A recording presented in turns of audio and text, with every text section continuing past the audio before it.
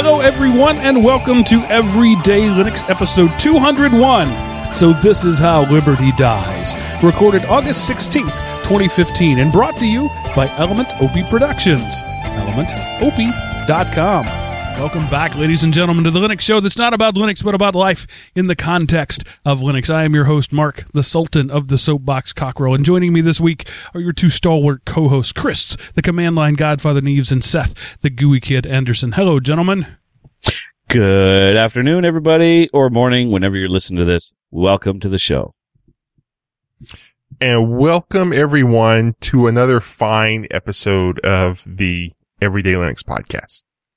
So if you think the title sounds a little familiar, it's because you've seen Star Wars Episode 3, and I'm sorry, but that's a line in there that Queen Amidala utters. So this is how Liberty dies, with thunderous applause. And the topic tonight is going to be about, are we voluntarily giving up our internet liberty? So last week, I opined about the benefits of sharing. So this week, we're going to talk about how you should never share anything because it's dangerous. Not it's really bad. They Okay. go together. So, guys, Chris, I know that you have some new and exciting news to share with us. Tell us about that. Yes. So, as of Friday, before recording, I signed my life away for a 30-year mortgage on a brand new house. Well, not brand new to me, but brand new to me, but not brand new to the world. It's a nice 1950s home that we just purchased. So the last, since Friday, we've been cleaning, painting. Did I mention painting? Was there some painting that you did? Just a little bit. You know, I think So, Chris, was there anything besides cleaning? I couldn't tell. The funny thing is I didn't realize how expensive it was going to be to repaint my house. At least the little stuff that we're planning on painting, until we went to the paint store today. And yeah, that was $700+ of paint. So The stuff's not cheap. no, it's not. And I don't buy cheap paint. So yeah, I'm glad we're not doing everything that we were planning on doing, because otherwise I think I'd be broke and pining for more money. Going, pennies for the poor. Yeah, when we left Texas and moved here to Atlanta, we left our house and spent about $35,000 doing all the stuff that we didn't do while we lived there, only to fix it up and not be able to sell it. So I feel your pain. So you still own your house back home? I Or do. back there? Huh. Yeah, Renting or just letting it sit? is. There are renters in it right now, and thanks to that, I'm only losing a little money every month instead of losing a lot of money every month. I can't rent it for a profit. The market just won't bear it. Right. And I can't sell it for what I owe on it. The market won't bear that. So I've just got to wait for the market to stop being stupid. Yeah, that sounds like my area too. We just finally made it to a point where it's not upside down for everybody. So it works. Yes, I bought the house. It wasn't even at a top dollar market. I got a good deal, not a great deal, but a decent deal. And it's not an expensive house. It was under $100,000. So it's not a palatial house, but in the last 5 years, the value has plummeted to less than what I owe on it. And I've been making payments on it for almost 15 years. So not only did that equity go away, but I'm actually like 60% underwater now because the market is just stupid. This house that I paid, close to $100,000 for is now worth like $40,000. And that's just dumb. Ouch. That is Wow. a pain. That one hurt. I bet you that kind of hurt when you're looking over those price tags. But there's nothing you could do about it. It is what it is, Right. And you just should wait it out. And for a long time, 9 months, I didn't have a renter, so that was terrible. I was paying rent here and mortgage there, and just hemorrhaging money left and right. Yeah. But we've got it rented now, so now it's just a small trickle. And if I can do that, I don't mind hanging on to it for 10 years. It's an investment. Mm-hmm. But, the tricky thing and where I live, it's a college town, and you can't always guarantee a renter. So if there's another year without a renter, I have to dump it, no matter what the loss. So that's going to be painful. Well, let's hope it never turns out that way. Yeah. It would really suck to sell your house and still have a house payment on it. Yeah, that would be a pain. But you would at least, have a good chunk of the money you're already taken care of. So one would hope. My plan was to sell it to pull my equity out, not really sell it as a profit, but pull my equity out and use that equity on a down payment for here in Atlanta. Mm-hmm. But no. So, sorry, that's the whining portion of the show. So, Craig, congratulations on home ownership. When will you move in? Probably a month? The wife is thinking she wants to try and move in the next 2 weeks-ish. Oh, so it's vacant now. You have possessed the property. Yeah, well, we got keys Friday, and we will, the funding for the loan, it all goes permanent as of Tuesday. So, as far as anyone's concerned, we are homeowners. Okay, cool. And that's the neat thing. So you can spend a week moving, and you don't have to have a big, everything has to happen in 4 hours move. Yep, pretty much. That's why we're doing it the way we're doing it. We want to be able to go, all right, we're going to move, until we move the beds, we're still living in the rental. How far is it? Maybe a couple miles. Yeah, see, that's perfect. When you do like I did and move 900 miles, there's no option of multiple trips. Right. You load everything up, and if you left it behind, it's left behind. And that's what happened to the people that we bought it from. They left behind lots of stuff. I mean, there's a couple of, I think there's a tiller for the little garden area they had. I mean, just stuff that you wouldn't think that people would leave behind, a bed. Well, you make that mental calculation. You pay by the pound when you're moving stuff. And so you got to decide, is it worth moving this, or can I buy another one when I get there? Mm-hmm. So, I got left with a lot of stuff I'm going to end up hauling to the dump. But, or breaking it up and some of the stuff isn't worth even Craigslisting. I mean, it's like destroyed lumber, and what looked like he was trying to build a headboard or something, and it just is a monstrosity. And I'm like, okay, it's finished, so I can't use it as firewood, but we'll at least make it to the dump. Does anybody go eBay anymore, or is it just straight up Craigslist now?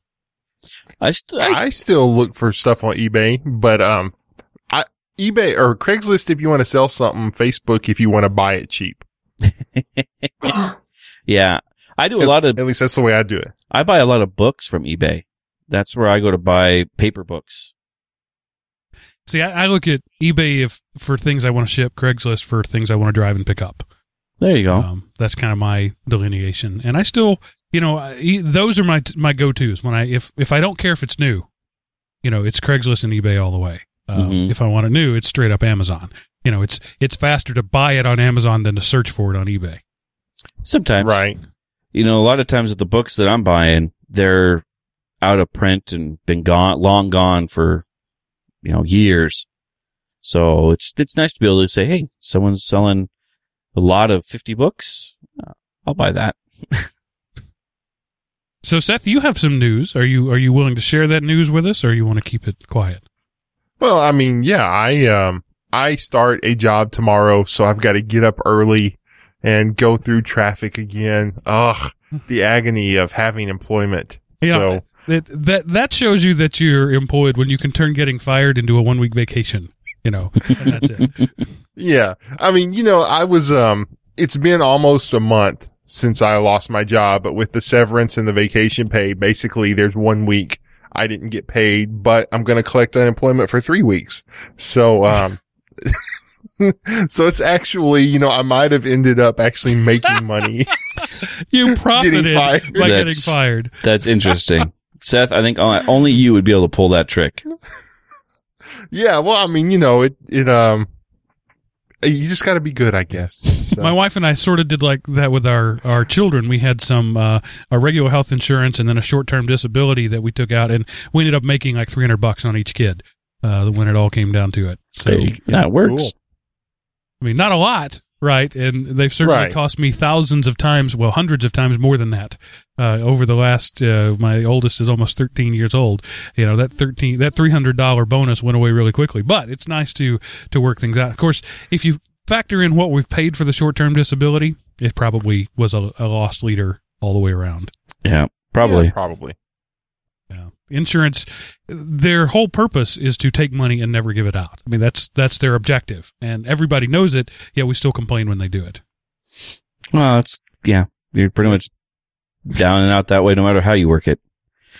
So, quick movie review. I saw yesterday, got it from Netflix, the Draft Day, Kevin Costner movie. Is it the football one? Yeah, the football one. I did not expect anything from it at all, because it had gotten really poor reviews, and that's why it was just whenever you get around to it, Netflix, send it to me. I really enjoyed it. I thought it was a really good movie. If you're into football and you're into, the mechanics of draft day and all that, you're really going to enjoy it. It's, they use real teams. It was an NFL license, but no real names. So the coaches' names were all made up and the player names were all made up, but it was obvious who they were talking about. Sure. If you know the games, and so they imparted the personalities of the real people, and some of them even looked like the real people. The way it was edited was really clever. In fact, that was one of the things that I saw people complaining about, because there was a lot of side by side and images sliding back and forth, and it was a novel editing style, almost comic book style, with panels. And a lot of people complained about it, but I really thought it was very good. So it's a great Saturday afternoon movie, in my opinion. Draft Day, Kevin Costner. Check it out. Oh, there you go. Cool. I'll have to look into that one. Yeah. I kind of wanted to see it, but I hadn't got around to it yet. But a movie I've been wanting to see for a while and finally got around to, I had never watched all the way through from beginning to end, Army of Darkness, until yesterday. So, it was an early 80s cheese movie, but the cheese holds up really well. And, it was enjoyable. Part of it, you could tell, like, when it came out and how stuff would have been done differently today. But I enjoyed it, and it is the kind of movie I would enjoy. Bruce Campbell, Sam Raimi, that one? Yes, that one. Yeah, I haven't seen it either. Those kinds of movies just don't appeal to me. But, I understand that there's quite a following around the Bruce Campbell character that he built there. Yeah, it's a good one. That's like that's the proto-genesis of Bruce Campbell's shtick right there. Yeah. He's basically played Ash in everything he's ever been in, except, Burn Notice. He was a little more subdued in Burn Notice. That's the series. I didn't even make the connection. It was the same guy. I didn't watch Burn Notice either. Well, the first couple of seasons of Burn Notice was really, really good TV, I thought. And then they jumped the shark and kept adding more characters, and he was unburned and reburned. And then, I don't know, I think there was Intradimensional Rift or something in there to try to keep it interesting. But, I was talking with somebody today at church about the TV show Heroes. It's coming back. Heroes Reborn. And somebody, the two of us were talking about it, and a third person asked about it, and I said, it was several years ago, early to maybe 2006, 2007, somewhere around there, and the first season was really good. The second season was pretty good, and then the wheels began to fall off after that.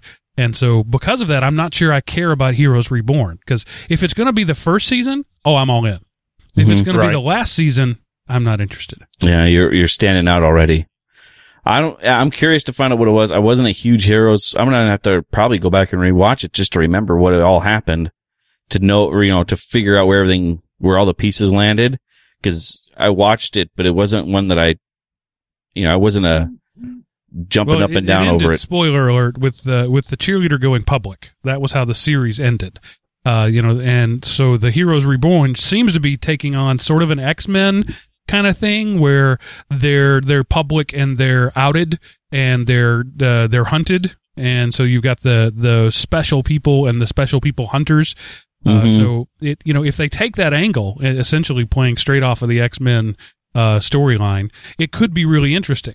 But it all depends on the group of writers and the showrunners that they have. If they have somebody equal to the first season, then it's going to be phenomenal. Because there's a lot of meat to that story. It's the classic monster of the week formulary that made it fall apart. So at first you were just trying to figure out who there was, one long story arc, and then it just fell into monster of the week. We go catch the bad guy, and X-Files did fine for like 11 seasons with that, but that format really gets old really quickly.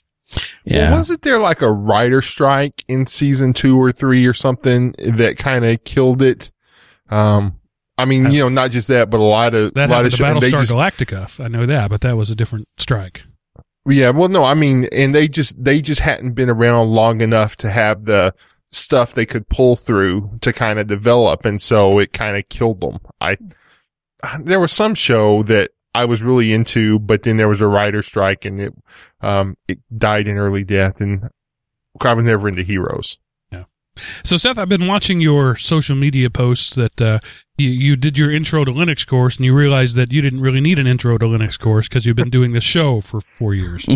Right. Well, no, I've only done the first 4 lessons, and we're finally the 4th one. We're actually getting into some of the actually using the Linux. You know, there's a couple of things I'm picking up on, but you know, yeah, the early courses are the intro to the open source philosophy. I kind of think, yeah, I got this part nailed. And then, you know, actually installing. I mean, I don't understand how they made a whole chapter out of installing Linux, but I mean, yeah, I've installed it a few times. And what I'm doing is, I've got my CentOS and my OpenSUSE VMs up and going, and I've got the ISO for the version of Ubuntu they're using, and I'm basically doing all 3 of them just to kind of get the extra practice. And so now in chapter 4, when they're actually getting in and actually doing stuff in there, you know, because that's, I mean, honestly, when I use Linux, I'm using Facebook or whatever, or, you know, just not Internet Explorer, but, web browser. That's the word I'm looking for. Just using a web browser or, you know, typing something in LibreOffice. So I don't really never had to get under the hood to kind of support it. So it's kind of cool. And that's what anyway, that's something I'm going to keep up with and see where it leads. And see what becomes of me and my Linux journey. I was playing around with a new hosting service that I might be using, and I got to flex my CentOS muscle. It's been a while. I've been on Ubuntu derivatives for the last few years, and it was kind of nice to be at the command line and have to yum again instead of apt-get again. See? So it was See? Nice. I told you. It's hard to get away from that yum when you get used to it. The DNF is just not the same.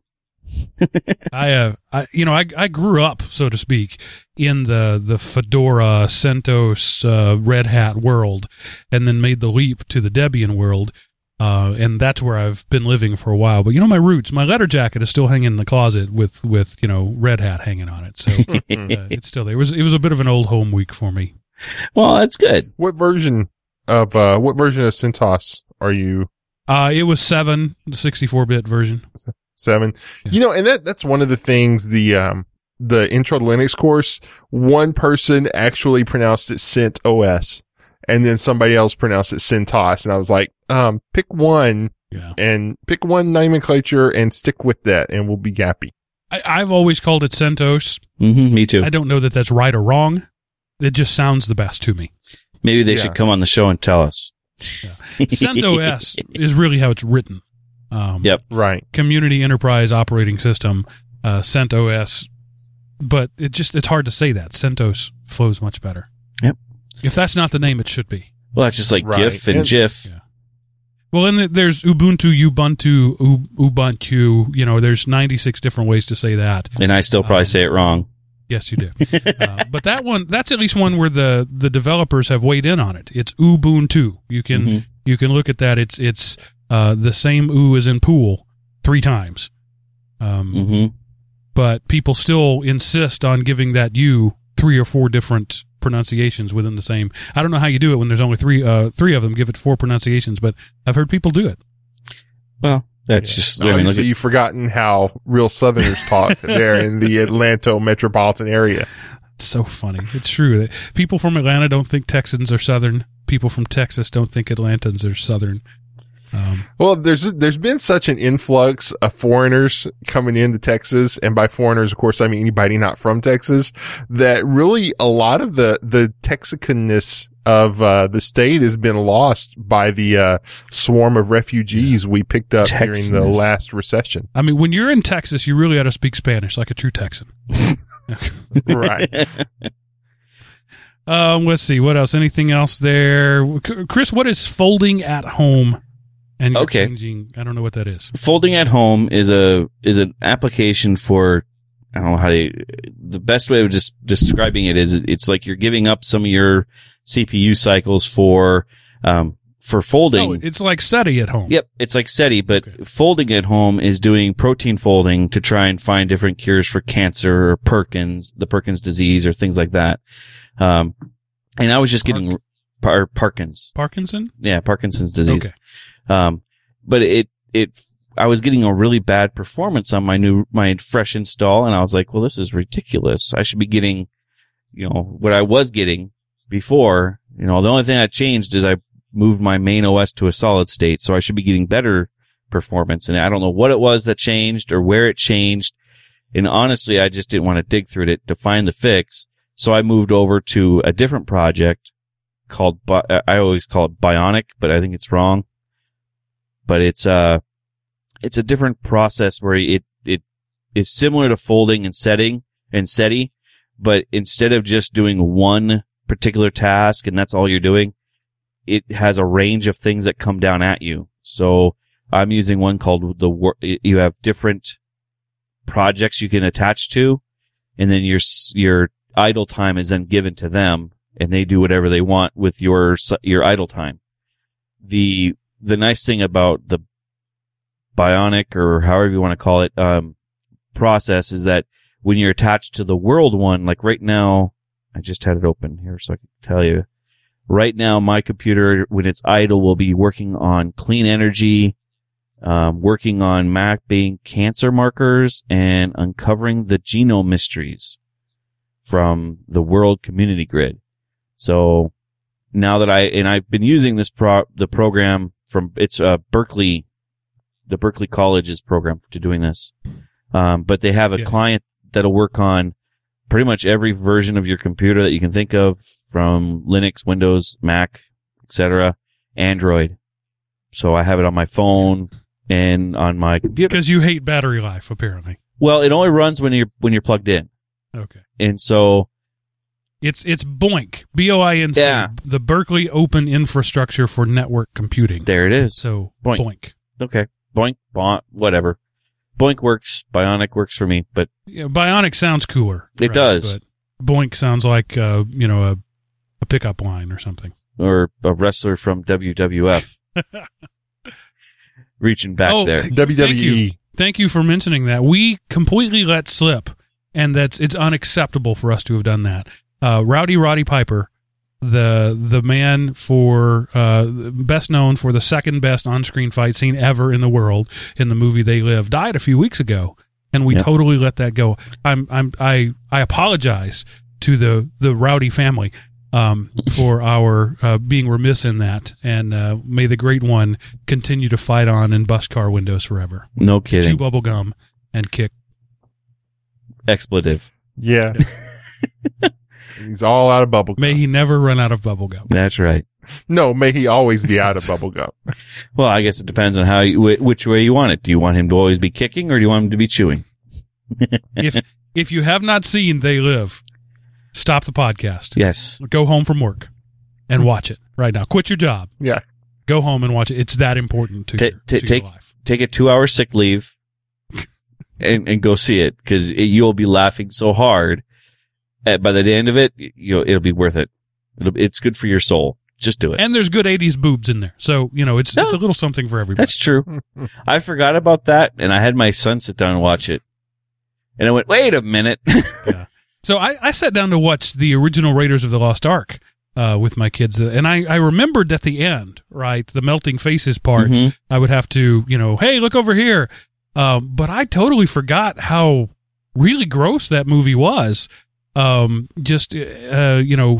getting shot through the head and spikes sticking out of people and stuff. And we got maybe 10 minutes in. I was like, oh, all right. Sorry about that. Not appropriate for the 6-year-old. Maybe it is for your 6-year-old, is not for my 6-year-old. Well, every 6-year-old's different, so. Right. I mean, and I think I saw it when I was about that age, 8, maybe 9. And it clearly didn't scar me for life because I didn't even remember it. But, as I've mentioned on the show many times, my children are very sensitive to human suffering. And so we have to be very careful about that because A, it's not right to torture them, and B, frankly, I want them to maintain that sensitivity. I feel that society in general is too desensitized to human suffering. I want my children's heart to break when they see someone suffering. And so I don't want to desensitize them to that. And we watch, we're just careful about what we watch. And I'm realizing that my old favorites are really dark and violent sometimes. I just didn't remember that. It's kind of crazy when you look at it, isn't it? Yeah. I mean, who made you what you are? The twisted self that you've become can be traced to watching those movies so young when you didn't have a filter. And I am, fairly inured to human suffering. And that's a failing of mine. And I would hope to not pass that on to my children. Okay, moving on to listener feedback. Stuart asks about coffee and football. Well, what do you know? Those are two of my favorite things. It says, hi all. So the new American football season, as opposed to the football season, is upon us, and I'm looking forward to reinstituting my Sunday evening ritual of watching the games. I know you all have your own preferences for teams, and I'm looking for some advice on who I might follow.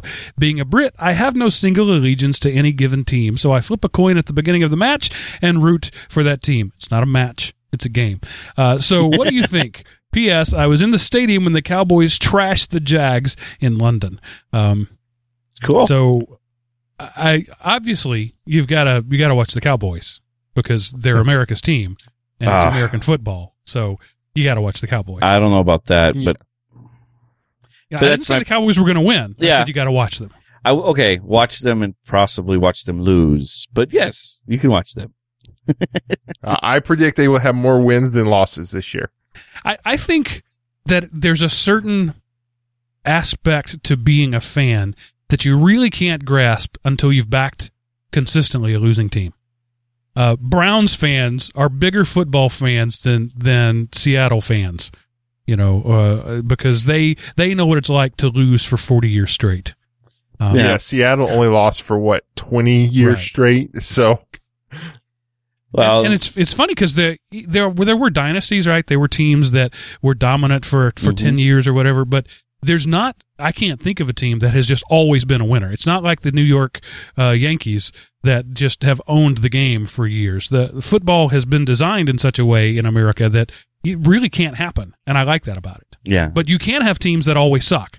The system does allow that. Yes, it does. I can definitely vouch for that. My team has been on the bottom of the barrel for more often than they're on the top. Let's put it that way. Raiders. And now they're going to lose their home turf. Yeah, they wear the black in mourning, Chris. I know. Why. Yeah. I've heard you could try. I've heard them all. I've been a Raiders fan since like '83, so you can sling the arrows all you want. You won't penetrate. Well, you got a Super Bowl out of them then. Well, so yeah, like I said, I got one. I got two. Yeah. I think there's 2 Super Bowls that I can remember. One more recent than the other, but but they won one of them. Yeah, so. and they did. At least you're not the Bills, who went to the Super Bowl 4 years in a row and lost all 4 times. That's the worst. That is being the fat girl at the prom 4 years in a row, or the whipping the kicking boy. Yeah, they probably could have beat any team other than an NFC East team. Right? Exactly. So. All right, picking up with Stuart's mail, it says, also, I've not gotten to listen for the past few weeks, and I wonder how Mark's Shop Vac cold brew coffee is going. Also, have you published the plans yet? I'm generally a lot of talk and a little actual production in most of my life. I am making coffee now on a regular basis for my family at a rate of 3 to 4 gallons at a time. It lasts us about a month, so I do it once a month and then don't think about it again. I did promise to publish the things, and I still do intend to get around to that eventually. But I did detail it in pretty significant detail in one of the shows a while back. So it's pretty simple. You put a hole in a bucket, put a shower drain in the bottom of the bucket, fill it with sand and gravel and a coffee filter, dump coffee in it, suck it until it's dry. But you were like commercially cleaned sand and gravel, right? Right. I just don't go out like to the side of the road somewhere and pick up some sand and gravel. Well, you Might could. not be good. If you sanitized you it. can buy gravel. In fact, most play sand that you buy at like Home Depot will say certified organic, non-organic material. So essentially all they do is they go and grab sand and they bake it. And the baking kills the bacteria, and boom, you have sterile sand. If you don't trust it, put it in a pan and bake it yourself. Yep. It kind of stinks when you do that, so be warned. Go outside. But, yeah.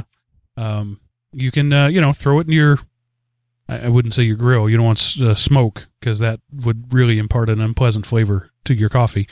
But if you don't trust it, if you don't trust buying sterile food grade sand, which you can do, I mean, just Google food grade sand, food grade gravel.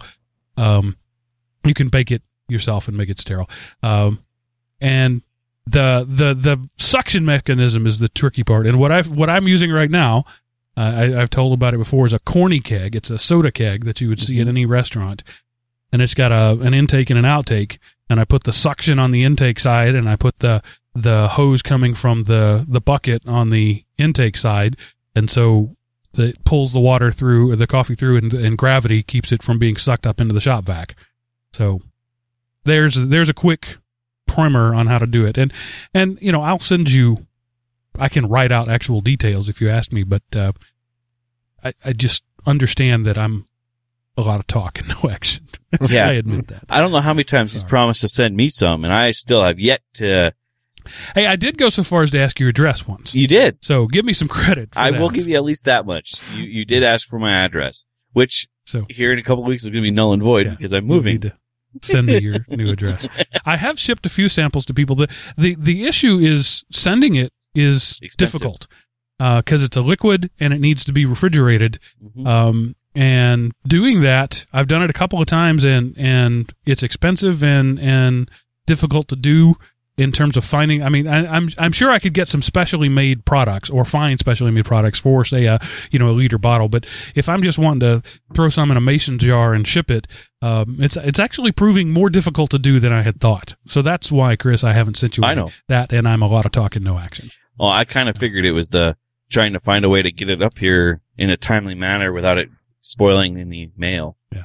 And I mean, it doesn't just like go rancid, but if you let it warm up for even a little while, it does lose a lot of flavor. Mm-hmm. I've also discovered, as I've started storing it longer, at first I was making small batches just like to last a week or two. Then I started making larger batches. The coffee a month later doesn't taste nearly as good as the coffee I first make, even though it's, refrigerated and sealed. I think the problem is the container I'm choosing to seal it in. I've been using the plastic jugs that the distilled water or the spring water that I buy comes in, and I think there's too much oxygen permeability in that. Yeah. So my next thing is to try to seal it up and actually vacuum seal it in a glass jar and see if it lasts better a month. So I'm still in the experimenting process, which is why I haven't fully documented and that's true. I mean, all the other stuff is true too, that I'm a lot of talk and no action, but I'm still in the process of finalizing it, and anything I would put out right now is just here's what I've got so far. Mm-hmm. So, and I understand that you're okay with that generally, but that's where I am. So have you just done just glass? I mean, because I know stuff bought or stored in plastic long term tastes different. Right. If you were to buy like a Dr. Pepper out of a glass bottle and a Dr. Pepper out of a plastic bottle, the glass bottle tastes better. Right. And I think that all comes down to oxygen permeability. Mm-hmm. And the oxygen, it oxidizes the volatiles in the coffee, and the volatiles are what actually make it taste good. I've experimented with freezing it. Freezing doesn't seem to hurt the flavor at all, and it does help preserve it. But yes, Seth, I think that you're onto that. When I was doing small batches, I could throw that in a 1-quart mason jar easily. But when I'm making 3 gallons, it's hard to find enough freezer space or fridge space for that many glass bottles, or to find a large. I would need like a wine making bottle with a cork in it. And again, cork has gas oxygen permeability issues as well, which is why when you store wine, you've got to store it so that the cork gets wet. It seals that. Mm-hmm. So there are issues to that too. And they're all things that just slowly by inches, I'm working out the details on. I would say I haven't talked about it, but I'm still experimenting. I would say your glass option there is going to be the key. I know friends of mine that do crate brewing for beer. They did the same thing. They started doing it and they were storing in plastic, and it would go skunk on them. And they were trying to figure out what it was. they switched to glass and now they're not having the issues. So I think you're perfectly on point. Especially what I'm looking for, though, is something that is lightweight and inexpensive and not gas permeable. Yeah. And soda bottles don't fit that, and milk jug bottles don't fit that. And I don't, maybe there isn't something. Maybe that's why wine is always sold in glass. It makes sense. I don't know. And so is the No, you the can other buy stuff. the wine in a box. yeah, Ew. wine in a box. But that's not going to be a 40-year-old wine. That's a young wine intended That's to be drank a month wine. consumed quickly. Right. So anyway, yeah, thank you for asking, Stuart. It's not just that I haven't gotten to it. It really, I mean, that's part of it, but it really is. I'm still experimenting with the process. Moving on, Mogans, and I apologize if that's not the way you pronounce it, but that's what I'm going at, weighs in on the whole privacy versus sharing thing. Says, hi, Mark and Seth. Chris, you weren't here last week, so you don't get a greeting. Thank you for a great podcast. I've been a listener for a couple of years, and I enjoy your show every time. I do. My name is Mogans, and I come from Denmark. I have some thoughts in relation to the share or not to share. I tried to analyze some cases from my own life, and I'm sorry. Denmark and to share or not to share. Come on. The melancholy Dane. Yes. It just, I couldn't let it pass. So, okay, you can continue now. Okay. So, from henceforth, I will refer to him as Hamlet. Some years ago, I had a job with a hot dog bar nearby. Sometimes after work, I grabbed a hot dog on my way home. I liked it. There was no problem with that. But as time passed, it became more and more often. And I don't mind anyone seeing me buying a hot dog, but I thought it would be some kind of embarrassing if someone knew that I did that every day, because then it would not just be me buying a hot dog, but me having a bad habit, degrading my social status or something like that. Which brings me to one of my points. The value of collection of my public data may be much higher than the sum of the values of single data items. It's a risk versus value issue. If different persons observe me on different days, then there are no problems. I don't lose any value. If the same person, especially someone I know, had observed me every day, I would have lost some value, getting labeled a weak man with bad habits. I took the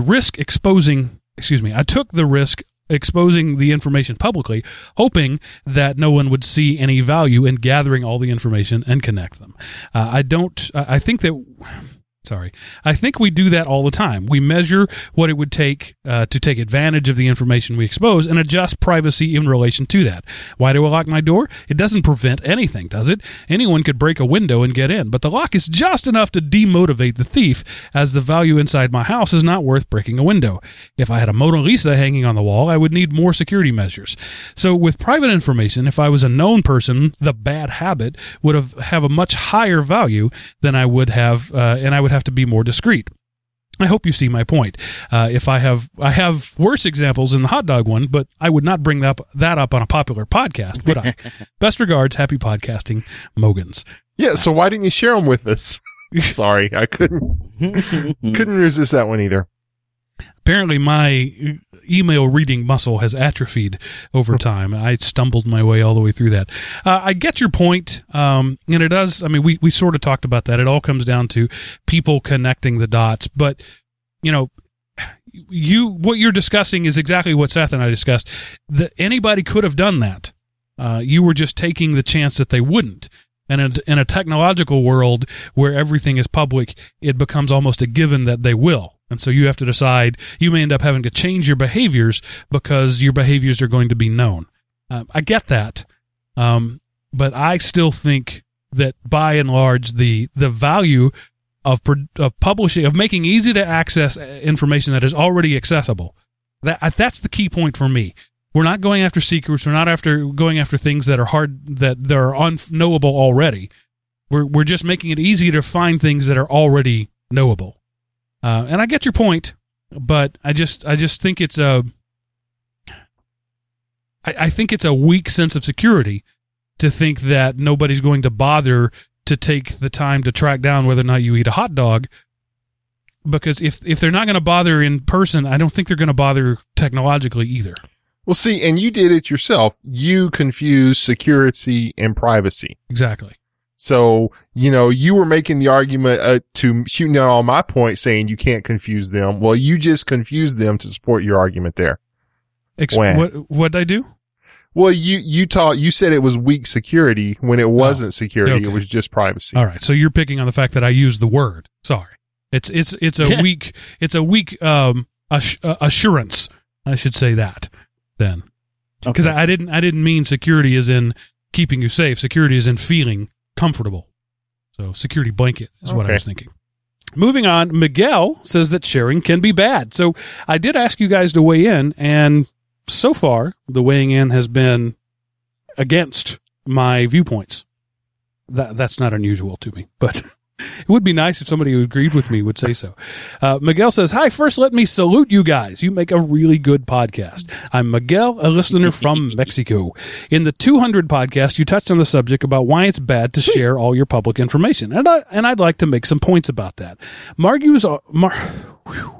Mark was arguing to share everything that anyone can know and the benefits of that. First, commodity, and second, cooperation. About that, I have to say that public information is the metadata of a person. If you can pinpoint if you can pinpoint who it is and can cross-reference those points, you'll get a lot of information about the person. And the scary part is, why should someone that you know... This is difficult, and you'll understand why in a minute. Why someone that you don't know should have access to who you are. The Seth's argument of trust. In this country, Mexico, thinking different to the established government brings a lot of trouble. If someone expresses the way of thinking in a social network, it'll be marked as a bad element. I used to work for the federal government, nothing fancy, just agricultural subsidies. And there I got the instructions of denying the subsidies to people of different opinions, and even got bit by the expressions of my discontent in a social network. This got to the point where I found myself working in a basement as a pot, nothing to do and having to spend 8 hours lying there. It came to the point of poverty or submission. So I'm poor. Here the dissidents are hunted and no longer, Here, the dissidents are hunted and no longer found unless they get lucky and someone finds the corpse. Oh, I got what he's saying there. By sharing all that data. What I do and where I go and who I relate with. You make it possible and scarily easy for someone unknown to your circle to find you and take you away without leaving any trace. That's the price of sharing so much. The solution will be to anonymize the information, but how to be sure it's correctly anonymized? If you need trust for that, and it's pretty obvious that we trusted the wrong people in this country. This is the point for me, how to anonymize the information and be able to trust the system. Please excuse my bad English. I got it from Batman comics, Jackie Chan movies, and a TRS-80 manual. So, Miguel, your English is fine. It did make it a little difficult for me to stumble through the email, and that's my fault, not yours. If you can learn English from a Chinese man, you're better than I am. So, Seth, I'm going to let you first address his things because he pretty much agreed with you. No kidding. Yeah, it's not so much. And he's at the same point I am. I don't mind the data being out there. It's just to make sure that you can't relate that data to me. The example you made, about going to the donut shop. I don't have any problem with them tracking an Android device and how long it was in there, but it doesn't need to be tied to my phone number or my user account or anything like that. And he brings up a point, we have the freedom, or at least the illusion of freedom in America to share and to have all this data out there without the fear of serious reprisals. And what happens when reprisals come after they've already gathered all the data on you? So, just because it's safe to do it today doesn't mean it's not safe to do it tomorrow. And, or it doesn't mean it will be safe to do it tomorrow. So, I mean, he's making a lot of the same points I did. He's probably making them better than I did, though. So. And I like the idea of hunted for and not found, which means they've gone missing. Right. And yes, it's true.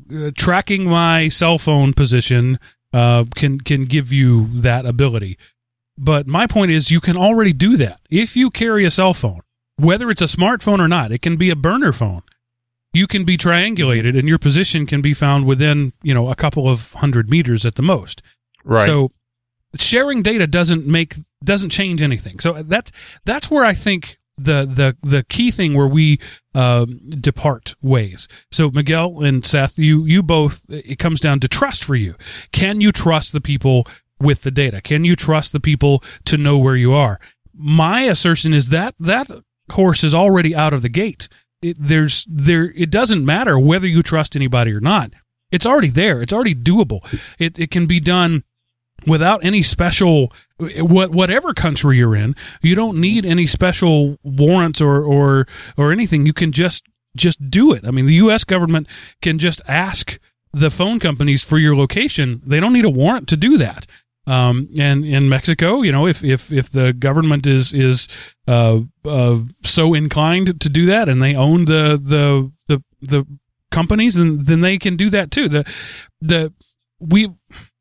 Wow, I'm really stammering. We've already passed that point. You're trying to shove a genie back in the bottle that has already been out and is already out. Yes, it'll make it easier for non-government types, but the government types, the people you really need to fear, can already do this. So I don't see where sharing it with the other people makes any difference. And again, my point always was, before you speak, Seth, disaggregated or aggregated anonymized data. That's what I said all along. Your point, and I'm sure Miguel's, was there's no way to promise that it's anonymized data. And I agree. There's no, you yourself set up an argument that cannot be breached. You set a standard of having to prove a negative, and I can never do that. So by your own rules, it can't happen. So, okay. You will never feel safe with this because you can never prove a negative, and you can never prove that you cannot be hacked. Well, that kind of ends the argument. So we have to set that aside to continue to have a discussion. So having done that, isn't there value in sharing that information, assuming it is anonymized and disaggregated? Because I don't need to know who's at the donut shop. I just need to know how many warm bodies are there. So you got to throw that aside. Throw aside the idea that they're going to find you, because we can't have that discussion, because you won't meet me on a reasonable territory there. So we've got to throw that aside to be able to have the discussion. See, and the thing, I don't mind if it's an opt-in. If I turn on, like, if I want to be known at that donut station, I download the app, and then I am saying, track me when I go in here. I knowingly allow you to track everything I do. Well, what if you opt in when you tell Google to when you say you want to use Google Maps? That opt-in already says, I've got to send information to Google to use this service. Is that okay? Or do you have to opt in at every location along the way? If that's the case, well, that's just ridiculous. I've got to opt in 100,000 times a week every time I move a foot. I don't know the answer to that. I just, your thing that the genie's mostly out of the bottle, let's just make the hole wider so he can come and go as he please. I just don't like it. Like I say, I understand I'm the other end of the spectrum, and it's not I've lost the argument. I know that. The argument's over, my side lost, and my only choice is to, destroy my technology and go live in Yellowstone National Park. You have to opt out of modern existence. That's really what it takes. And there are people who do it. Richard M. Stallman opts out of modern existence. Pretty much. You can do that. But Richard M. Stallman also has a support group of people who are closely linked with modern society. I wonder if he could do what he did without the staff around him who are all using their devices and connecting. So I think that to be comfortable, I don't want to use the word security because Seth will flame me for it. To be comfortable with it, you really just have to burn your technology. Yeah, you'd have to live off the grid, because no matter what you do, be it cell phone, computer, any form of current technology has some form of tracking built into it. Even, look at the cars nowadays. Even the cars are GPS ticked, and, no one freaks out about that until they get hacked. So, Mark, I embrace your thoughts, but I still wish that we had Seth's thoughts, Yeah. Because I know personally, I'm more open I'm getting more open as the years go by, just because I'm missing pieces that I see. Like my wife, love her to death. She is a public person.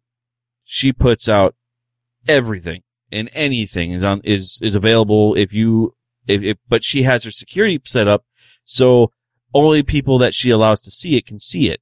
But she's still putting it out there, and then the stuff she gets back is richer than what I'm getting for using the same service like Google Now.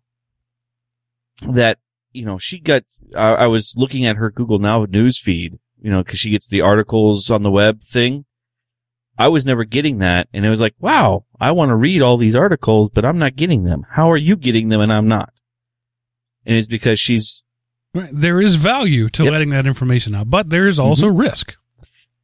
And it's up to us individually to decide whether to weigh that risk. And what I think bothers Seth and Miguel is that more and more often that option is taken away. It's defaulted to... if you want to use Gmail, you will be tracked. So I feel your pain there. I do. I get it. Yeah, I embrace I wish we had CES where we could say, no, this is securely stuff. We don't want this out. But without it, the life isn't as easy or as fun in most places. Yeah. Just come on time travel so I can go back to the Middle Ages. That's what I'm banking everything on that now. As soon as there's a viable Kickstarter plan, I'm back in that platinum level. Yeah, but you would so not like to live in the Middle. I mean, dysentery. No, is your best friend, I know. Right? That you want to live in the Middle Ages with a modern toilet and a Wi-Fi enabled laptop. Well, or at least a good water purifier, a modern toilet and a good water purifier, and I'd probably be okay. We could spend probably another hour on this discussion. I know it's not over. We're going to get more feedback. I encourage that. I like it when we have discussions that run for weeks or months at a time. So, keep it up. But I wanted to jump to, the next story, sort of the flip side of this, was an article or a lecture that was given, at, help, I just blanked on it, at the Black Hat. Thank you, the Black Hat Conference. But before we do that, I have to pay some bills, and let me do that by telling you about our friends over at the linuxacademy.com. If you want to get your certification, if you want to learn how to use this whole Linux thing, they will do that. That's their stated goal. Their job is to take you from being a Linux novice to a certifiable Linux administrator. That doesn't sound good. And they do that, of course, with the way of their step-by-step video courses, the amazing lab infrastructure that they've built up, the community of people around them, this vetted, certified high-quality content, the PDF study guides if you're a paper person, the video if you're a visual person, the lesson plan tracking, the ability to create your own custom syllabus by telling them how much time you have to spend and when you have to spend it, and they will send you a personalized learning plan. It's just amazing. They're growing all the time. They're expanding outside just the world of plain old Linux. They've got their OpenStack certification prep course. They've got they're opening new courses on different types of SQL administration. They're just expanding all the time. And you get all this amazingness. And it's not just me saying it's amazing. I am echoing other people who say it's amazing. Professionals in the field. These are videos by professionals for people who hope to be professionals. And I get feedback from listeners all the time saying, well, not all the time, but frequently, saying, I tried the Linux Academy. You finally wore me down with your 9-minute ads week after week, and I tried it, and I'm so glad I did. It was totally worth it. I really do get a lot of this, and I've gotten just a couple of people saying, meh, it's overrated. It wasn't worth the money. Grumble, grumble. Okay, for me, that actually is not a negative. That's sort of, you're never really arrived until you got a few trolls. So yeah, the fact that I get troll emails from people about Linux Academy just serves to show me that they're doing something right. You get all this for the most you're going to pay is $25 a month. So if you just want to pay 1 month, check it out. No strings attached. Sign up for a month, $25.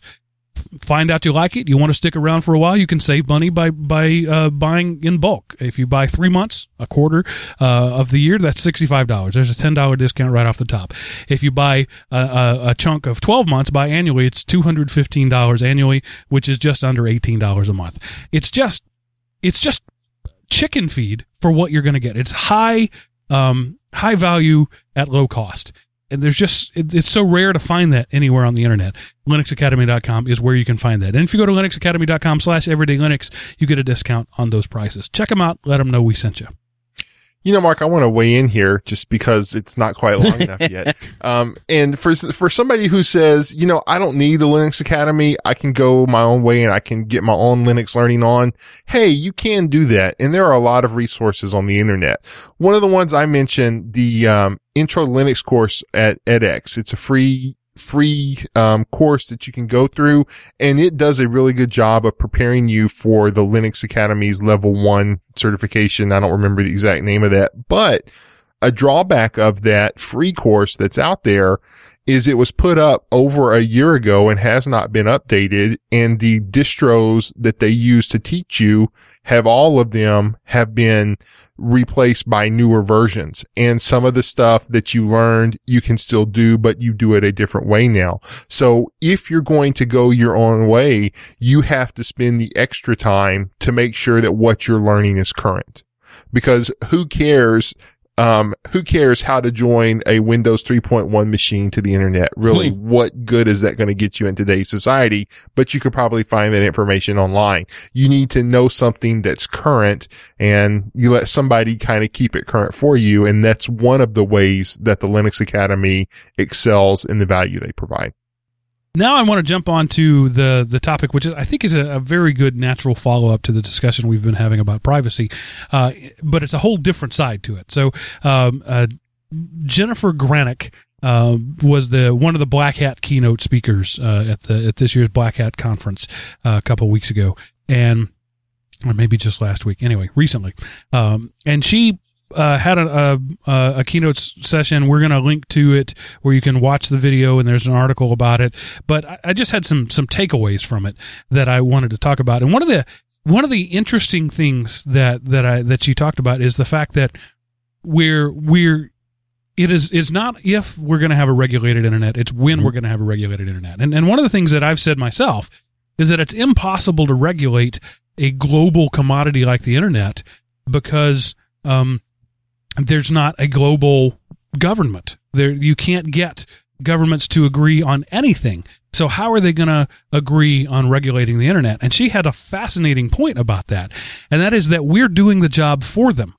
Because when the internet began as ARPANET in the 60s, after Sputnik was launched, the U.S. government decided we needed some bomb-proof way to communicate. Because right now, if you drop a bomb on Langley, Virginia, all of our intelligence is gone. So that's how the whole thing became with this ethos of distributedness and disconnectedness and decentralization. But we as users have taken this decentralized network and chosen to centralize our data. Let me give you some examples that she gave. Facebook. People don't post blogs anymore like they used to. They just go to Facebook and Twitter. So personal publishing is now pretty much owned by Facebook. Email. Yes, there are other clients out there, but Gmail pretty much wins. Internet mail is owned by Google in the form of Gmail. Search. Google owns search, certainly in most of the world, right? There are other search engines, but Google owns it. And if you censor it in Google, you censor it to the world. That doesn't mean that people can't go somewhere else and find it, but they won't. And they may not even know they have to. Because if you hide it in Google, the vast majority of people across the world just won't know it's not there. Android operating system. It's the most prolific operating system in the world with hundreds of millions of units, billions probably, of units in the hands of people. But it's one monolithic system. If you can regulate that, if you can own that, you own phones across the world. So we have taken this decentralized thing and centralized it on our own. So we are voluntarily giving up the value, the benefit of the decentralized internet. I thought that was a fascinating point I've never really thought about before, and that's what made me think of the line from Star Wars, "This is how liberty dies," with thunderous applause. We are applauding Facebook for essentially owning public communications and microblogging. That's kind of a mind-blowing thought to me. What do you guys think? Oh, I think you hit the nail on the head. It's kind of a shocking when you think of it that way, that, you know, I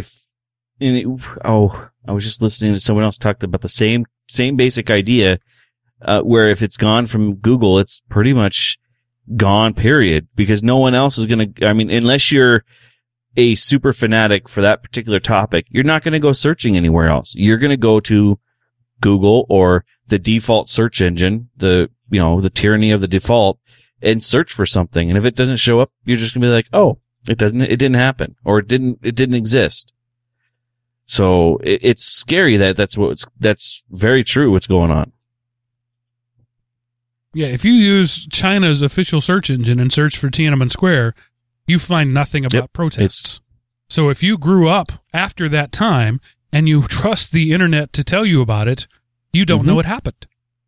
How easy would it be? And you don't need a one world government. You just need one government exerting pressure on Facebook or Google or Microsoft, and suddenly internet regulation has become a thing without a single pen stroke being written.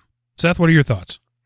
No, I totally agree. It's because, there's almost so much stuff out there that I was looking through a presentation, and the title of the presentation, I think, was "The Safest Place in the World to Hide a Dead Body is page 2 of Google search results." Because nobody's even going, if it's not on the first page, are you going to click page 2, or are you going to try a different term?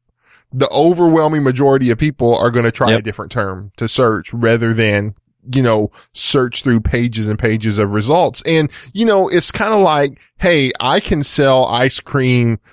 I can cut my costs in half if all I do is sell, strawberry, and I'm not going to sell anything else. Well, you can't complain about, I don't have the choice. You have the choice to go somewhere else.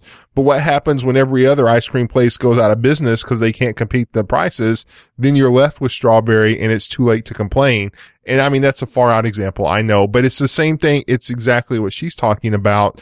You have, yes, you're free to go blog your heart away, but you're not going to do it when you're not going to reach anybody. Yeah. It's just going to be the conspiracy theorist who would write it down in their notebooks anyway. So it's scary true what she's onto here. And, people don't care because they have Facebook. Yep.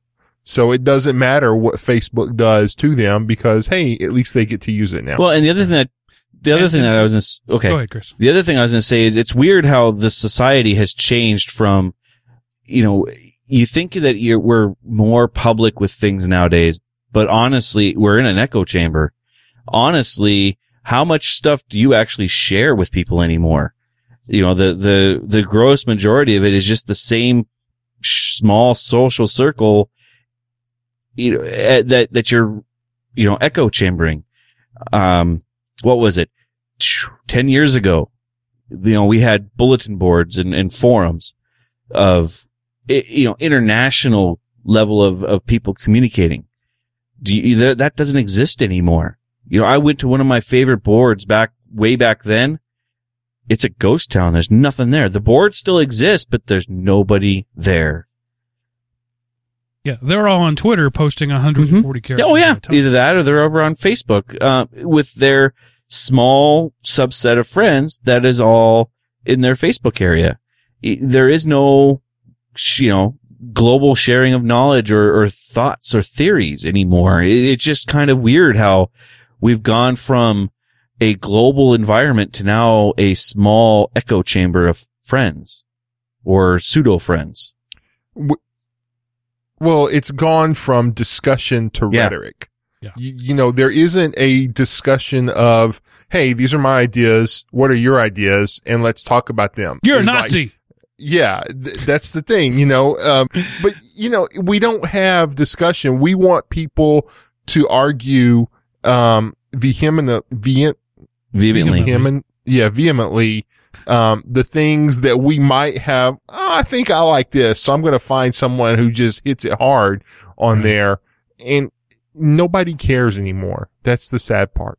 And there's, I mean, that lives outside of the online world too. I mean, right. An example that comes to my mind is Rush Limbaugh made millions of dollars and built a multi-decade career saying things that he knew people already agreed with. And he's not the only person, right? Every politician in the country and probably in the world has made their career saying loudly things that they know people already agree with. And so we've just, the internet is reflecting that. But it's a distorted reflection. Oh, yeah. I think. It's there's always the argument, that television is just a reflection of society, but the point nobody wants, it's like a funhouse mirror reflection. It takes the aspects that it wants to, and then it takes that little bit and gives that the wide angle and makes it look like everybody wants that. And then the part that everybody agrees with, that's the concave one that makes it appear small. Right. So. And we've talked about this before with companies like Google and Facebook trying to personalize your feed of information. The echo chamber just gets tighter around you, and before long it's a nice warm fuzzy cocoon, because Facebook is only choosing to show you things that they know that you will like. You click the like button, and so the things that you won't click the like button on, you're not going to see. And so that is a form of regulation that's not governmental. It's not extracurricular. It's our own natural human biases. And if your Facebook and your job is to give people a more pleasant experience, well, what's the most pleasant experience? Everybody agreeing with you. So that's what they try to give you. They try to give you things you're only going to like, because their job isn't to show you dissident opinions. Their job isn't to show you the other side of things. Their job isn't to make you a well-rounded person. Their job is to make you happy and make you spend more time on Facebook. So they're crafting your feed in such a way that it's a happy fun land with rainbows and unicorns, and everybody there thinks exactly like you do. And so why would you go anywhere else? Exactly. And that we get what we ask for. And some other points that weren't brought up in this talk that Granick brought up, but some things that I thought of was we're criminalizing the behaviors that used to be celebrated, right? So Google still famously has their pwn to own thing, and if you can crack our stuff, we will pay you a bounty for it. Recently, not too long ago, Cisco came out and said our new policy is going to be to prosecute people who was it? No, it wasn't Cisco. Yes, Sun said that. Said we're going to prosecute people who show us bugs, because by showing us bugs, you've demonstrated the fact that you've read our proprietary code, and we don't allow you to read our code. There's no way you could have found that bug if you weren't violating the agreement. Therefore, we're not going to reward you. We're going to prosecute you. But please continue to send your ultra secure top secret information over our code, and trust us that we know everything to protect you. Yeah. So, yeah, it makes you feel sick inside a little. Get off my lawn.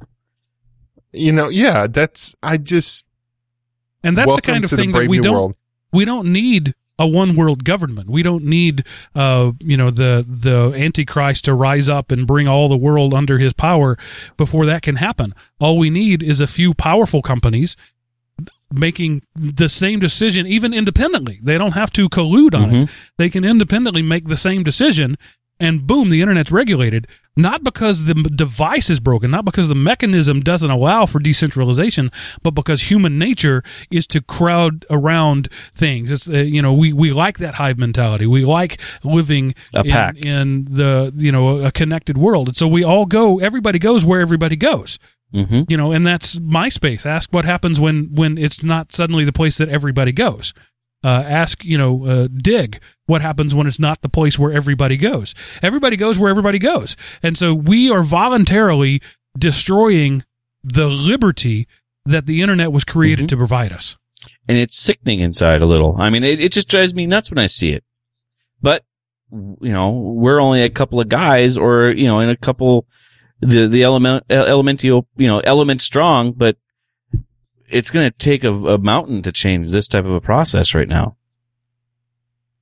I don't know that you can. I think Do you think it's too late? I think what we're seeing, well, it's not about too late. It's about humanity. Well, right. And I firmly believe that the internet reflects humanity, the good and the bad of it. And just like prior to the internet, books, the library of available information in the form of books reflected humanity, the good and bad. There was the great works and there was the kiddie porn. And they were published on paper instead of online. And it reflected humanity. And what are most people's libraries consist of? Libraries, kids, that's a collection of books. And it was not uncommon back in the old days, when your grandpappy was young, to actually own your own books. You didn't have them leased to you on a Kindle device. You actually would go and buy the book. What does everybody's library consist of? Stuff they already agree with, stuff that makes them happy, stuff that makes them warm and fuzzy. So we're just digitizing human nature. Yeah. And folks, when I get to my new house, there'll be a library behind me of stuff that I'm buying and putting up. So yay me. I can have a library again. But yeah. And you're not going to walk over and point at this section of books over here is crap I totally don't agree with. But I went and bought it and I read it and I made sure I understood it because it was important to understand dissenting opinions. You're not going to do that. Nope. Nobody does that. No one does because no one cares to. Maybe we should start it. And one of my favorite TV shows in the late 90s was called Sports Night. It was one of Aaron Sorkin's first bits in TV. It only lasted 2 seasons, but they were 2 stellar seasons in my opinion. And one of my favorite lines of any fictional character ever was from one of the characters there. Isaac Jaffe was his name. He said, "There's a couple of things I know in this world. If you're dumb, surround yourself with smart people. If you're smart, surround yourself with smart people who disagree with you." And I love that line because we don't do that. Dumb people surround themselves with dumb people, and smart people surround themselves with people who agree with them. And it's hard. It is so difficult as a human being to intentionally go out and surround yourself with people who disagree with you. But it's also one of the most important things for the race of humanity that we can do, to understand people who disagree with you. You don't have to agree with them. You don't have to spend time with somebody such to the point that you now agree with them. You have to understand people who think differently than you, because that's how we grow as people, as enlightened beings. We cannot continue when all we do is feed our own egos and feed our own things that we already agreed with, and wrap ourselves in the warm, fluffy cocoon. And technology, understanding and owing to the human nature and trying to make a buck off of people, is intentionally and ever increasingly trying to wrap ourselves in a cocoon of the echo chamber. And everybody who's ever been on Twitter will eventually find out that they're in an echo chamber. And it's not because of Twitter, it's because of who you chose to follow. Unless you're stupid like me and followed everybody. Well, then it's just noise. It's almost unusable at this point for me, because it's. It became unusable for me a long time ago. Huh. Yeah, I'm not on Twitter anymore. I still have an account. I gave up on it. Not because anything Twitter did. Well, actually, it is because of what Twitter did. They broke off clients and said there's no such thing as a combination Twitter / Facebook client anymore. So they forced me to choose on the real estate of my phone screen which one I would pick. I picked Facebook because that's where my people are. But when I was active on Twitter, I intentionally followed people who I disagreed with every tweet they ever said, because it was important for me. What is it? Hunt for Red October, when the Russian Ramius speaks English. Jack Ryan says, "You speak English," and he says it's wise to learn the language of one's enemy. That's why I follow people who disagree with me, because it's wise to learn the language of one's enemy. And you know what? Sometimes I find that they're right and I'm wrong, and I can't be wrong. So as soon as I find out I'm wrong, I change my opinion so that I'm right. And that's a good thing. I think you should always strive to be right. And when you find that you're completely wrong, change the way you think. Don't be steadfast in your wrongness, because then you're just an idiot. And that's the definition of one. You've stumbled on there. That's one of my guiding principles of life, is to always be right. And when I am convinced that I am wrong, I will change my way of thinking so that I can be right. Somebody in my family once said to me, "You just always think you're right, don't you?" Well, of course I do. So do you. Do you get up in the morning and get in your car and turn left knowing that it's the wrong thing to do? No one does. Of course not. You turn right because you want to be right. Everything you do in your life, you do because you think you're right.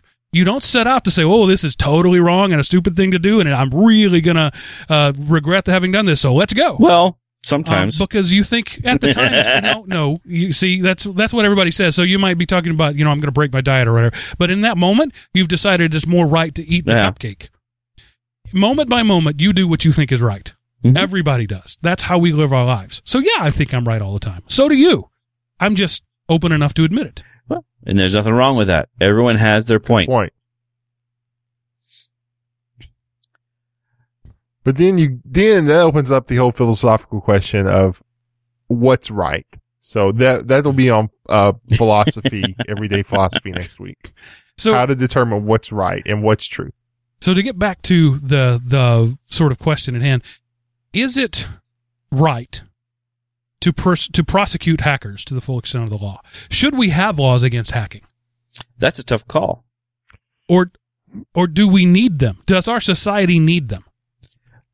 I think you need laws against hacking, but if I am going to use a product, I should be able to determine, is that product secure? So if I'm going to use your services, then I should have the right to test your services to see if they are going to meet my needs. And that would technically be hacking, but that should fall under fair use, because it's like, I'm not going to trust you with my intellectual property if you can't demonstrate that you can secure my intellectual property. But see, if we take that into the physical world, if I walk onto your property uninvited, that's against the law in pretty much every country. Right. I don't have to break into your house. I don't have to check you could leave your doors unlocked. I have broken the law by walking onto your property.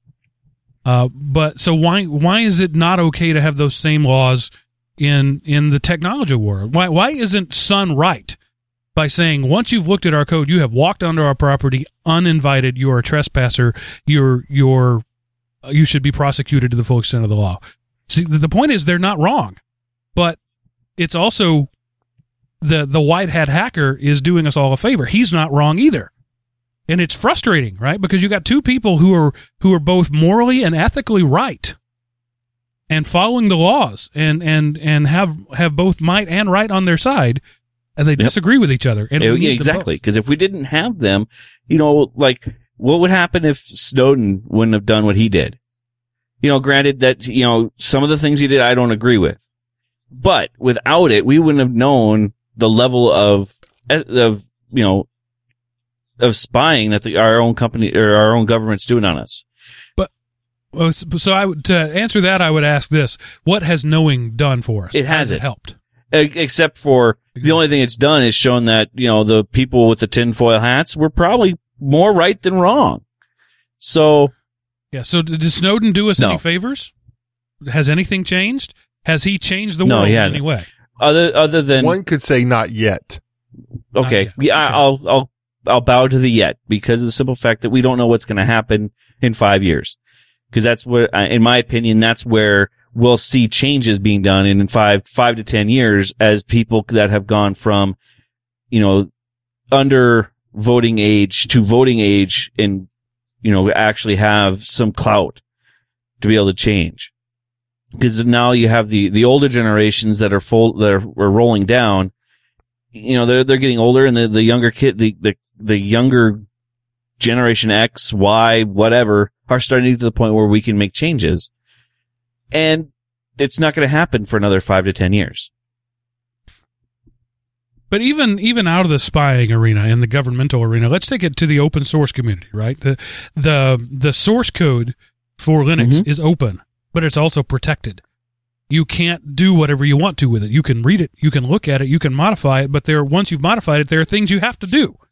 You have to share those modifications. If you're going to sell the product, you have to include the source code with it. So even in the wild west world of open source, there are rules, and the white hat hacker breaks those rules for quote unquote the common good, right? I am doing something illegal and against the license.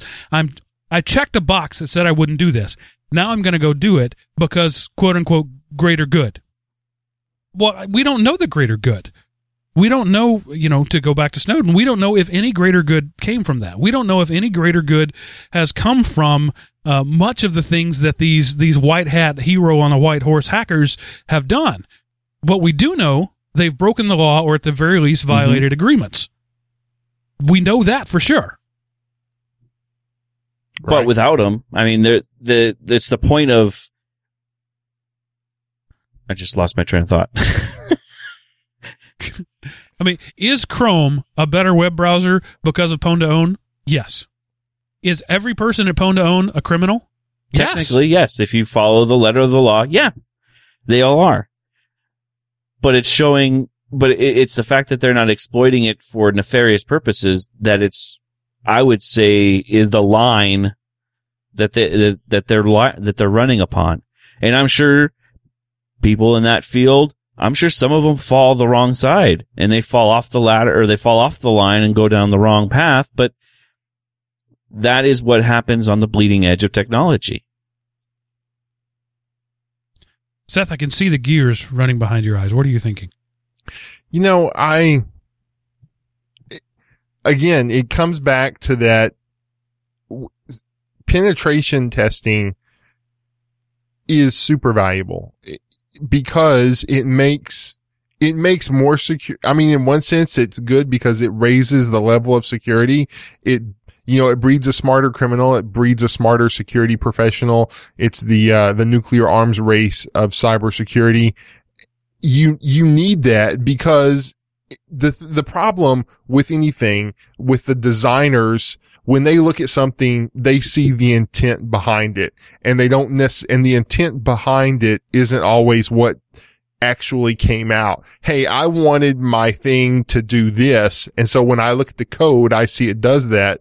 But somebody else who says, what does this code do, goes, hey, it does that, but it also does these 4 other things that are bad. And so you have to have, if you want to be secure, you have to have people outside the development process looking at the work. Otherwise, it's no good. And, I guess a company has a right to say that, but, unfortunately, the problem, then I don't know, hey, the company that I use to store data, I don't know that they bought those routers, so I'm having to trust them so I don't know. I'm ready to move to Montana and cut all ties with modern society. Come to the dark side. Or southern Canada. Just, get a cabins in the woods, you and Ted Kaczynski just hanging out, roasting marshmallows. There you go. Something like that. Seeing Get Off My Lawn in perfect unison. It's like so many things that I like to talk about. There are no answers. There are no right or wrong.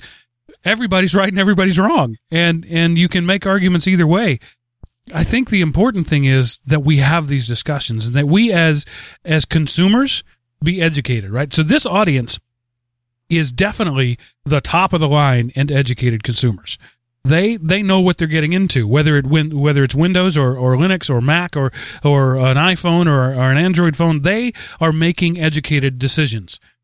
But our audience is only a few thousand people strong, right? There's 7 billion people on the planet, and I'm going to say 5% or less of those people are actually paying attention. 95% of the world hasn't even asked the questions, hasn't even had the discussions, hasn't even thought about the morality of hacking versus penetration testing versus a company just telling you trust us. We trust our governments because we don't have a choice. They have the guns and they have the money, and they make the rules, and so we have no choice. And they make the rules, right? So, they get to tell you what is right and wrong. And, you know, and we here in our country like to say that we're a democracy. We're not. We like to say that we're a republic. We like to say that the people have control. We don't. As I've said many times, we more or less choose who gets to go there through a heavily filtered list of choices. Watch the Republican primaries right now, and you get to see how that process is guiding one or two people through it. We don't actually have a choice in the matter. By the time it comes to the general election, the choice will have been made. And so then we have, you know, a choice between, you know, milquetoast number 1 or milquetoast number 2. And the whole system is designed that way. So yes, we on paper have a say. We don't. And once we elect these people that we didn't have a say in electing, once they get there, they can literally do whatever the heck they want. That's the way our government is built. So was the NSA spying on us? Absolutely. Do they have a charter for spying on U.S. citizens? Absolutely not. Is that ever going to stop them? Absolutely not. Snowden made these revelations and said, well, this is what your government is doing. And the government went, yeah, we're kind of doing that. And they're still doing it. And they will do it. And Nothing they will matters. keep doing it. Because it gives them fodder to show that, you know, hey, that Johnny down the street is doing something illegal or possibly illegal. Right. There's no, and that's that morality line that everyone mistakens with legalities. So, yeah. But so why do we put up with that? Because, you know, go to Greece and see how things are going there right now. You know, having a strong government that can make all the rules creates a pretty stable environment. Having a chaotic government or no government creates a chaotic environment. And most of us, you know, the fat, comfy guys like me, I'm going to choose stability over instability, even if that means that I have to put up with the fact that people I have to trust are doing untrustworthy things. This is how liberty dies, to thunderous applause. Yep. You really can't say it any better than that. And how does the frog die? 1 degree That's at a right. time. And then next thing you know, it jumped into this nice cozy pot, and then the next thing it's boiled to death. That's been totally disproven, by the way. There was a fascinating article about a guy who took like 100 frogs and tried to cook them 1 degree at a time. Every one of them jumped out of the pot when it got hot. But it's still a neat analogy that we like to use. Yeah. This How dude dare actually you wrote- bring truth into our discussion? There is no place for you on today's internet, sir. I read the paper. It was like an MIT or some engineering thesis that this guy wrote. I've always heard that you can boil a frog, so he got a whole bunch of frogs and a whole bunch of pots of water and documented his methods and totally busted it. That's interesting. Yeah. He said, if you want to cook a frog, you got to put a lid on the pot. Well, that kind of makes that point very, very well. So I think this was a great discussion. Of course, we didn't have any answers. We never do. But we need to be having you listening to this podcast. You need to go have this discussion with the people in your sphere of influence. You need to go talk to your sister and your mom and your aunt and your cousin and these people who aren't paying attention. And you need to get them to understand that they are, like I've used the word so many times, they're creating a cocoon around themselves that is going to become their tomb. We're all doing it. I'm doing it too. The cocoon is warm and fuzzy until it cuts off the air and becomes your tomb. And we're voluntarily giving away our liberty because it's comfortable and warm and soft inside. And it's about the children. It's for the children. So, Seth, we need a little historical perspective right now. What happened this week in history? Okay, this week we're going Linux heavy on the podcast. We're saying happy birthday to GNOME. The GNOME project was founded by Miguel de Icaza and Federico Mina back on August 15th, 1997. Wow. So the GNOME desktop, yay. No. Is, what is that? What? There would be no KDE without GNOME, Chris. I know. There would be no light if there was no dark, but man, I just can't stand GNOME. I even gave it so much try. I tried so hard to like it, and I can't. I am a daily GNOME user. I embrace the gnomes. And actually, the Linux, intro Linux course, they use the GNOME desktop for the sake of uniformity in their, testing and presentation and experiment or, training. That's the word I was looking for. And to think 5-6 years ago, it was KDE was the default desktop for most of that stuff. So, lest we ruin our reputation as the best Windows podcast on the internet, Seth, what do you have this week as your link of the week? Okay, well, this week I just ran across this, so I thought I would throw it out there. Just learn Linux 101. This is from IBM.com. It's a roadmap to earn the LPIC level 1, and it's a work in progress. Some of them are like coming soon type stuff. So anyway, went serious this time. I couldn't find a good funny link. So more serious Linux content on the, Not Quite Linux podcast. Yeah, we actually had an email from some guy. I've already forgotten your name, Troll, who said something to the effect of, we should change the name to Everyday Linux except when we're on our Windows laptops. We're honest about the fact that we live in the real world, and real world people use Windows. Right. So anyway, let's give the troll some help here, though. Honestly, I am a everyday Linux user except for at work. Otherwise, I am 100% Linux.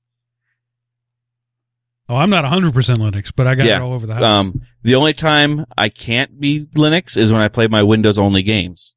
But that's dual-booted. But I stay in Linux 99.9% of the time. And on a different side of the Linux note, I remembered, and I got called out on, I don't remember which show it was, Mark, but you pointed out that I haven't done my 2 test desktops distros that I got told to take a look at. Oh yeah. I'm virtualizing one of them right now, and until I have the second one built into the test laptop. So soon I will have some reviews for everybody. Some distro reviews. And good. Honestly, it's not much different than all the other distros. That's exactly what it is, because the question is it running GNOME or KDE? And once you've got that, it's a KDE Linux box. What difference does it make what it is? Pretty much. Yeah, that's our distro reviews have become 5-minute little time filler segments because there's no really glaring weaknesses in any of them. You just got, this one has pretty icons and that one has a pretty package manager. Yeah, there's not a whole lot of, there isn't. That's anymore. And if anyone says there's a big difference between from one distro to the other, chances are they're nitpicking, because from all of my testing, and I've done just about every distro on the planet now, at least for a week. That's I know. That's the funny thing is thanks to virtualization, I've at least installed everyone on DistroWatch's top 20 at least once. Okay, well, because there's only that only leaves about 1,000 distros. But how many of them can you actually still get? Yeah, and a lot of them are just derivatives of this is an Ubuntu with a different theme. So if you take all those down, you're probably closer to a small subset of the numbers. But I've ran all of the big, I don't know, say big 20, at least a week, if not longer. In probably the last couple of years since we started this show. And I've got to say, I'm liking the latest Fedora. 22 is awesome. I will say it's really good. I've been using that. Of course I downloaded VirtualBox, but I'm using Box on it. It's virtualizing. And there's some things I don't like about it, but it's really cool. So, I'll have to do my distro review maybe one of these shows when I'm further along in my Linux course, it'll be like a Seth has actually used Linux for a while show. So, if anyone has never heard of Box, I guess I want to point that out for a second. Box is just a pretty front end for KVM, for the KVM virtualizing system. And KVM needed it. It did. I just wish it was more not GNOME centric, if that makes sense. I still default to virtual to VirtualBox because I can cross-platform the images easier. But yeah, KVM is the only way to go if you're going to stay in a virtualized Linux environment. Okay. So this is the part of the show where I tell you how you can contact us. Go to elementop.com, click the Contact Us button at the top of the page. Send us a nicely formatted email there that gets priority in my inbox. Send an email directly from your own command line bat client to edl@elementop.com. Or if you would like to have your voice right alongside mine in your own dulcet tones, you can leave us a voicemail on our Google Voice account at 559-IAM-OPI, and we will play it on the air and maybe comment on you, maybe ridicule you, but, I'm pretty much sure that we're going to play it. So we appreciate your feedback. We really do. We're kind of on a roll for the next few weeks. We've got actual content it's rare that we pre-roll have content stacked up for a few weeks in advance, but a lot of the times we just come in here and wing it. But we're honest about the fact that we're winging it, and you seem to like it. But let us know what you think. The last 2 weeks we've had some pretty heavy topics there, and it's been, you've heard my opinion, you've heard Seth's opinion, you've heard Chris's opinion. What is your opinion? We want to hear you. And if you think an email's not good enough and you want to come on the show and have some time with us, we will certainly entertain that. So we loved hearing from you. elementop.com is our website. Go there, feedback to us. Don't forget about the forums that are there. I don't talk about that nearly enough. But we have, our community there. We have the Bad Movie Forums, where they live in all its glory. We have the Get to Know Us forum, and of course we have the community help desk. If you have a question, if you have a problem, you can post that there. And our guys are pretty good. It's a small group, but it's an active committed group. So we encourage you to go check it out, elementop.com. I know forums are sort of passé in the world today, but they're still kind of the best way to have a conversation between a large group of people online. Yeah. So thank you for listening to the show, Chris, Seth. Thank you for being here with us and for the great content and the sharp minds that you have. Chris, congratulations on being a homeowner, and my condolences on being a homeowner.